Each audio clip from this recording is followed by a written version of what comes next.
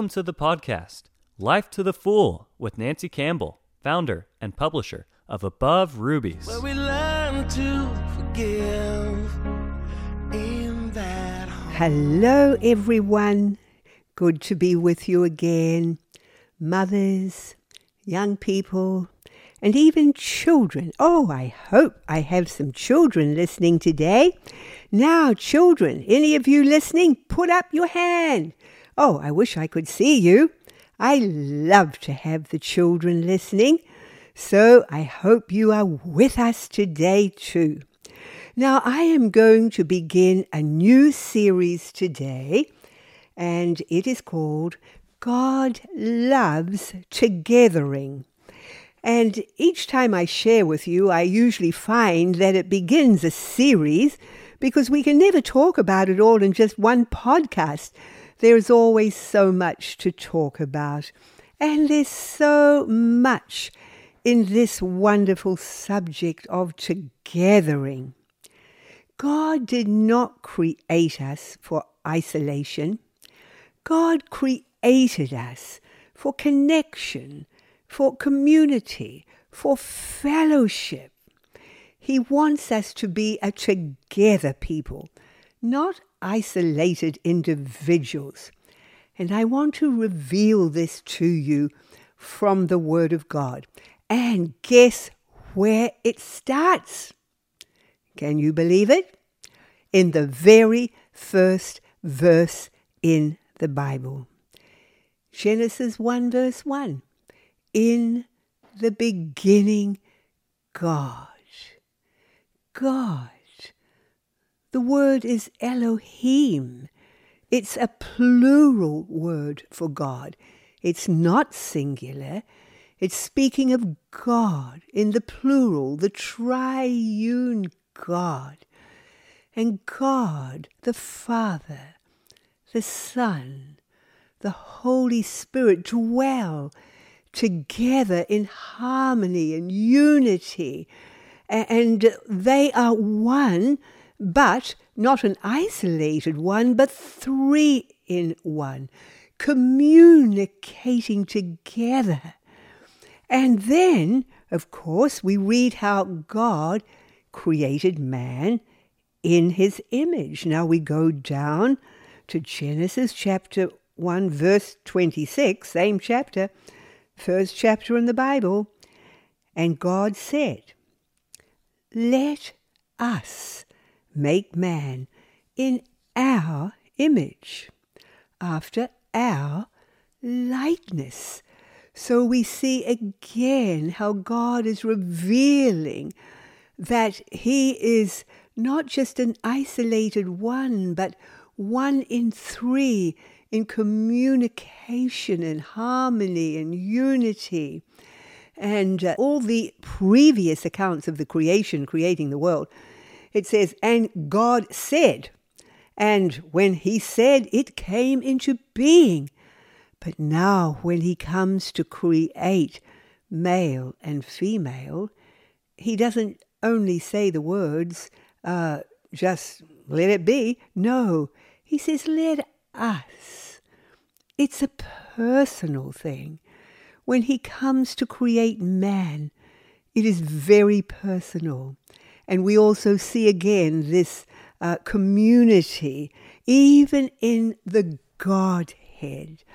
And so God created us in his image. He created us to be someone who communicates. Firstly, he created us to communicate with him, to be able to fellowship with him. God longs for fellowship. He desires fellowship. But he also created us to fellowship with one another. He did not create us to be isolated beings. And that's why he created marriage. Marriage is the most beautiful thing for communication. You have one special person who is closer than anyone else in this earth that you can communicate with. You can share your heart. You can just share what you wouldn't share with anyone else. And God gives this beautiful privilege. It was his divine plan that we would have this wonderful fellowship and communication in marriage, but then it extends into family. And our families are meant to be homes of communication, of fellowship, of togetherness. And we must remember that in our building of our families, the building of our homes, we create fellowship with one another. We create communication. That's why we have the table. We've been talking about that in the last couple of podcasts of how important it is to come around the table and communicate. It's a great place for communication. But this wonderful revelation of truth that begins in the first chapter of Genesis, it goes right through, just winding itself throughout the whole of the Word of God, right up until the last book, the book of Revelation. And we see it again. We see it in Revelation 3:20. When Jesus was writing to the church of Laodicea, and he says in verse 20, "Behold, I stand at the door and knock. If any man hear my voice and open the door, I will come into him and will sup with him, and he with me." That is the most beautiful picture of communication. When God comes into our lives, he comes in to communicate with us, to talk to us, to listen to us, to fellowship with us. And that word sup is the Greek word meaning deipneo, and it literally means the chief evening meal of the day. And Jesus is thinking of that picture of when the family comes together at the end of the day, or even extended family are added to the table, and everyone is enjoying fellowship together and talking with one another and discussing things. And it's that kind of fellowship that he wants to have with us. So we see it in the beginning, and we see it right over in the end of Revelation. And again, chapter 21, verse 3.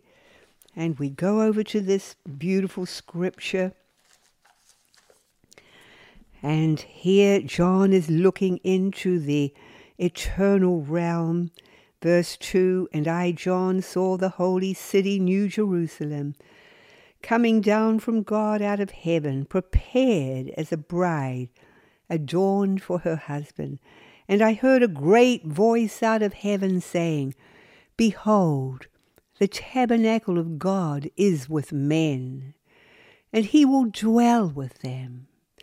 And they shall be his people, and God himself shall be with them and be their God." And so it begins in the beginning with communication. And it's not long after Adam and Eve are created that we read how they each night at the cool of the day, they walked and talked with God in the garden which he had created for them. And the Bible says he didn't come in the daytime, because God established work right at the very beginning. When God created Adam, one of the first things he did to Adam was give him a job. Yes, God believes in work. And he gave Adam the job of tending and guarding the garden and working hard in it. And so each day Adam worked in that garden. But as the end of the day came and that beautiful cool breeze came, and it was time to rest and time to fellowship, God came. And he came and he walked with them and talked with them and told them of his ways. What wonderful times they must have been. In fact, I think that maybe Adam and Eve began their first day with God because God's first day after creating them was the day of rest. Remember that? Back in Genesis chapter 2, after God had spent 6 days creating the world, and then on chapter 2, verse 2, and on the 7th day, God ended his work which he had made, and he rested on the 7th day from all his work which he had made. And God blessed the 7th day and sanctified it. That means he made it holy, because in it he had rested from all his work which God created and made.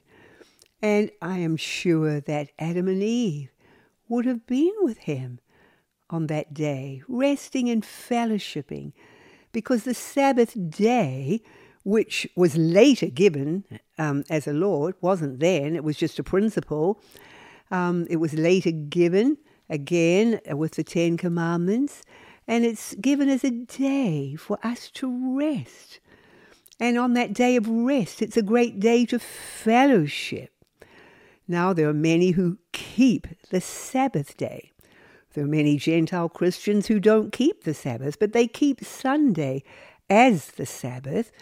Well, I say that with a grain of salt because sadly, so many Christians today don't even keep Sunday like a Sabbath. They go to church and that's the end of that. Get home from church, go to their sports, go and do what they want to do. They haven't seen the vision that this is a day of rest, a day that is holy, a day that is set apart for God. And anyway, it's also a day for fellowship. I love to think of that day as a day of fellowship, not only with family, but with the saints of God as we come together. As the Bible says, each week we come together, not forsaking the assembling of ourselves together, as the manner of some is, but so much the more as we see the day approaching. Actually, when we look at the context of that scripture, let me go to it now. Hebrews chapter 10 it is. Hebrews 10, and the scripture preceding it, verse 23. Let us hold fast the profession of our faith without wavering, for he is faithful that promised, and let us consider one another to provoke unto love and to good works, not forsaking the assembling of ourselves together. Now, do you notice that that is all one sentence? It continues on. Let us consider one another to provoke one another unto good works, not forsaking the assembling of ourselves together. How can we provoke and encourage one another in good works and just in our faith if we're not meeting together? The only way we can do that, to encourage one another, bless one another, is as we come together. And we see that is God's plan. He loves our togethering. Now, God has so many words for togethering in the Word of God. We have the words assembly, congregation, convocation, together, gathering, fellowship. Oh, just so many words, and they're repeated over and over. In fact, in the Old Testament, I found 12 different Hebrew words to describe our assembling together. God didn't only use one word. It wasn't enough. He needed 12 different words to describe the assembling of his people together. And hopefully we'll get on to those and I can share them with you at some time. But at the moment, I just want to mention that. So we're talking about how that this is God's plan. Psalm 68 verse 6 says, God setteth the solitary in families. God wants every person to live in a family. Family is God's idea. Family is God's heart. Family is the way He planned for us to live. It's a togethering lifestyle. And as I mentioned before, we must watch that even in our families, we don't become isolated. It's easy in families for everyone to become isolated and just do their own thing. No, we are a family. Dear mothers, encourage family life, not isolation. Well, there'll be times, of course, when, different ones want to get away, read a book, do something, on their own. But don't allow complete isolation. Really work on gathering times. Think of, the way that you can do things together. Encourage doing things together. Plan doing things together. And promote it in your family.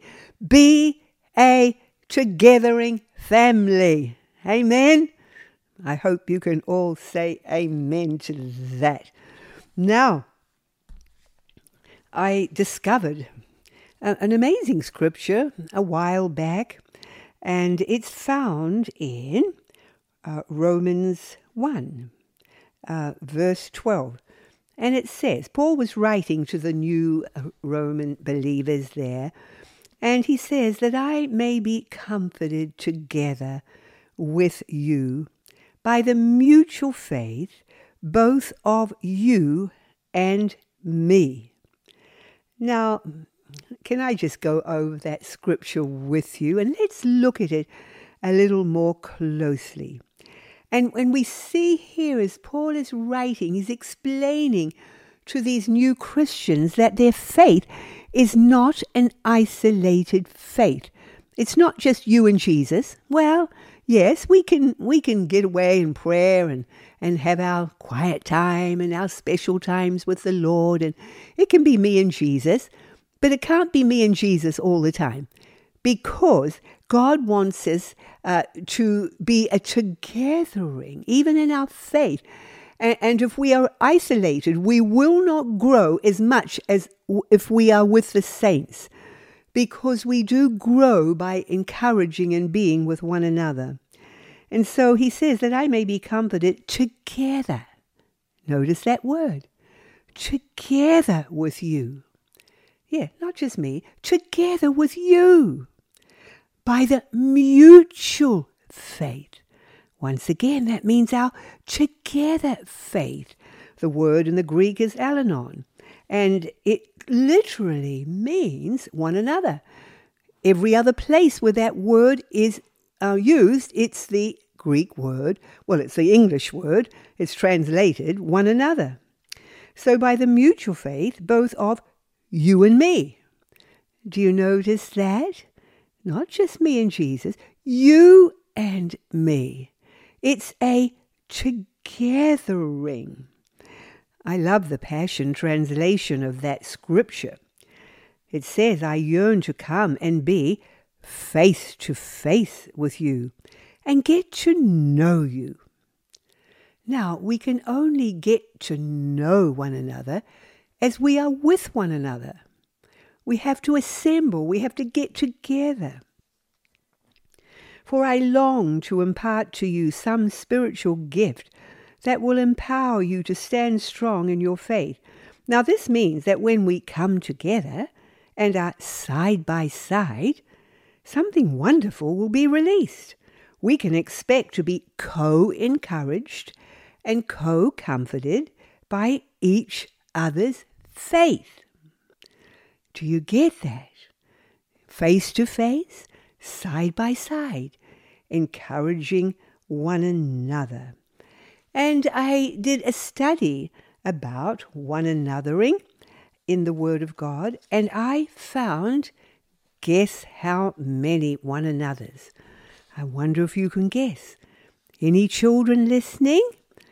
Do you think you could guess how many times God says we are to do something special to one another? Well, let me tell you, and I'll see if you got it right. I found 41 different times where God tells us we are to one another, each other. How about that? Well, do you want to hear some of them? Maybe I'll read them to you. Now, of course, there are scriptures to go with them all. And if you would like to get the scriptures, well, I'm happy to send them to you if you email me at nancy@aboverubies.org, or you can purchase 100 Days of Blessing, number 4, because these one another's are mentioned in that book.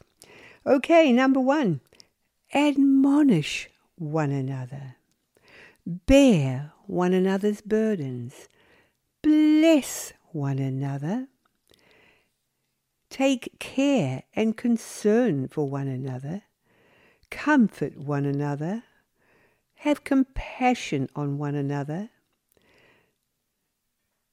Confess your faults one to another. Consider one another. Do good to one another. Encourage one another. Edify one another. That means to build one another up. Esteem and delight in one another. Fellowship with one another. Forbear with one another. Forgive one another. Help one another with your gifts and abilities. We've all got gifts and abilities, special gifts that God has given to us, and we can use those for remunerative help for the family. But in that scripture, God says that he wants us to help one another just because of one anothering. We don't always have to get money for everything we do. We do it because we want to love one another. Let's see, what's next? Yes, to honor and prefer one another. Show humility to one another. Practice hospitality to one another. Be kind to one another. Lay down your lives for one another. Be like-minded to one another. Look out for one another's interests. Love one another. Have peace with one another. Pray for one another. Realize we are members one of another. Receive one another as Christ received us. Rejoice with one another. Serve one another. Speak and sing to one another. Speak truth to one another. Stir up one another to love and good works. Suffer with one another. Submit to one another. Teach and instruct one another. Be tender-hearted to one another. Think more highly of one another than you do yourselves. Wash one another's feet. Be on the watch to look after one another. And weep and mourn for one another. Well, how about that? All those one another's. And for most of them, we need to be together. Now, these are beautiful things that we can operate in our own family lives. You do need that list of one another's. In fact, you need all the scriptures so you can read them with your family, and you can take one of them for a week, and you can just, say, okay, children, let's make this one another something that is just so big in our family this week. Let's all do this together and work on it. And then you can do another one the next week. And you will find it such a wonderful blessing, because there's such blessing in togethering and one anothering. Amen. Yes. Okay. So let's go on here. Yes, this is something I wanted to share with you too. And that is that when God decided, well, he did this back before even the world began, because God's plans were in his heart before even the world began. And he planned to take out of the Chaldees a man named Abraham, and to make from him a people who would be a special people unto him, a people who would be a holy people unto him, although they haven't always been a holy people unto him throughout the years. But this is God's plan, and one day they eventually will be, as God fulfills all his promises for Israel. But as God began to create a people and an example people for all of us to follow, and those of us who would become the children of Abraham by faith, he established certain things. Now, God is a God of order. We see this in many scriptures. I'm just thinking now of Isaiah chapter 9, verse 6. That wonderful scripture that we all know so well, where it says, "For unto us a child is born, unto us a son is given, and the government shall be upon his shoulder, and his name shall be called Wonderful, Counselor, the Mighty God, the Everlasting Father, the Prince of Peace. Of the increase of his government and peace there shall be no end. Upon the throne of David and upon his kingdom, to order it and to establish it with judgment and with justice from henceforth, even for evermore. The zeal of the Lord of hosts will perform this." And so we see that God orders his kingdom. He made Israel to be a kingdom of priests. Now we who have been born again into his kingdom, in Revelation it tells us that he has made us kings and priests unto God. And we have become part of his kingdom.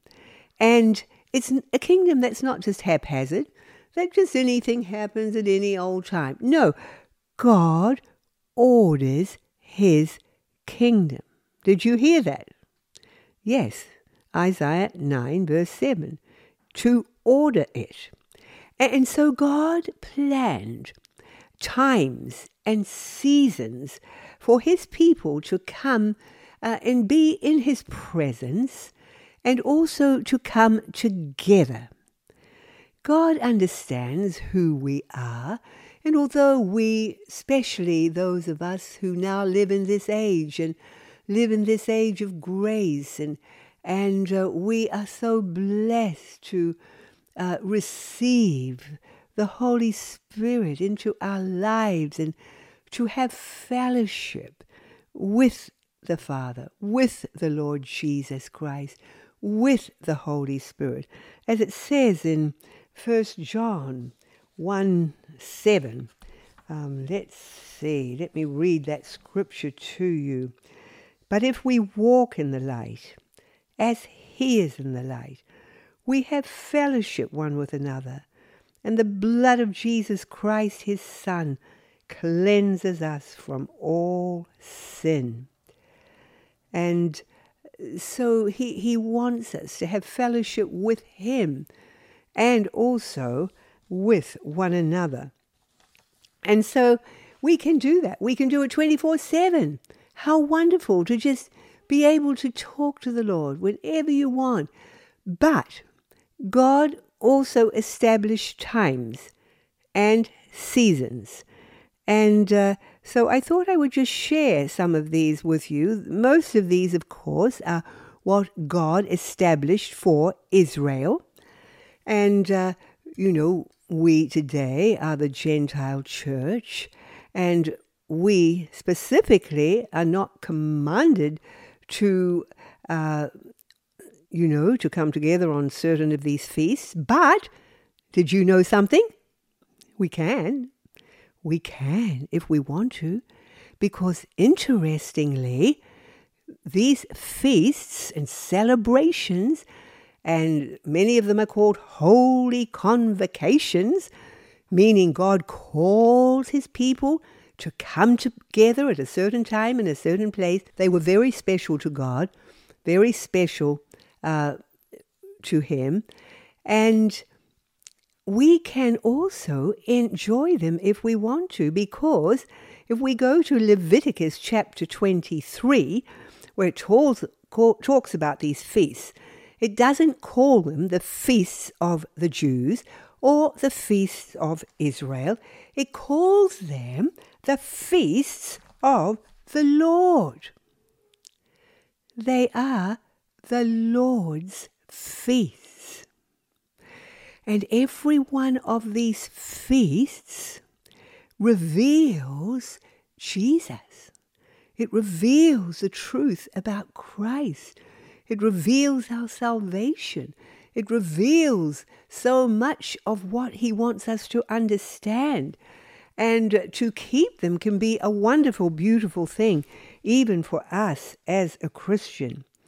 But he starts off with a daily meeting. God's gatherings are appointments. Actually, that's another one of the meanings of some of the Hebrew words for assembling and for togethering. Quite a number of the words mean an appointment, an appointed time. And so firstly, God establishes daily appointments with him. Now, Colin, my husband, and I have been talking to you about them in the last couple of podcasts, and how in the tabernacle we see the wonderful truth of the morning and evening principle, and how God wanted his people to come and, to do their offerings. It says before the Lord. That means in the presence of the Lord. And they were to come every morning and every evening to do the sacrifice of the lamb. They were to come every morning and every evening to keep the fire lit so that it would never go out. They were to come together every morning and every evening to light the candlestick, to keep that light burning. They were to come together, come into his presence every morning and every evening to light the incense, which speaks of the prayers of the saints. And so, we've talked to you all about that. If you didn't hear those, go back and listen to those podcasts. You can also go to my webpage and pick up the morning-evening principle and learn more about it. But that is a principle. It's a daily thing. Something God wants us to do daily, morning and evening. Something we do in our home every morning, every evening, and we make sure that everything in our lives fits around it. We don't fit this around what we have to do, or we never do it. We make sure we do this and everything else can fit around that, because it is so important. Although you can go one step further. Yes, because there were those in the Bible who not only came before the Lord 2 times a day, but 3 times. Do you remember how David came before the Lord 3 times a day? We read in Psalm 55:7, where David said, "Evening and morning and at noon will I pray and cry aloud, and he shall hear my voice." David couldn't get enough of the presence of the Lord. He came 3 times a day. And do you remember Daniel? Daniel also came 3 times a day. And we read about this when he was faced going into the lion's den. And it says in Daniel 6:10, "Now when Daniel knew that the writing was signed, he went into his house, and his windows being open in his chamber toward Jerusalem, he kneeled upon his knees 3 times a day and prayed and gave thanks before his God as he did aforetime. In other words, this is what Daniel's habit was every day of his life. And even when he was faced with being thrown into the lion's den for kneeling down and praying, he did not waver. He continued in his habit of 3 times a day. So you can choose 2 times a day, morning and evening. I think that's the least. Or you can even go to 3 times a day if you want. I love the story of the Pent family. I wonder if any of you have read that story called 10 Peas in a Pod. Well, I think I'll tell you about it next podcast because our time has gone. Let's pray. Dear Father, I thank you so much for the revelation of your truth. Lord God, you created us for fellowship, for communication, for togethering. Help us, Lord, to be this kind of family. I pray that you'll help us all to just promote and encourage togethering times. Lord, you delight in our togethering times. And we thank you. You are a God who loves to gather. And so we praise you and we bless you and thank you in Jesus' name. Amen.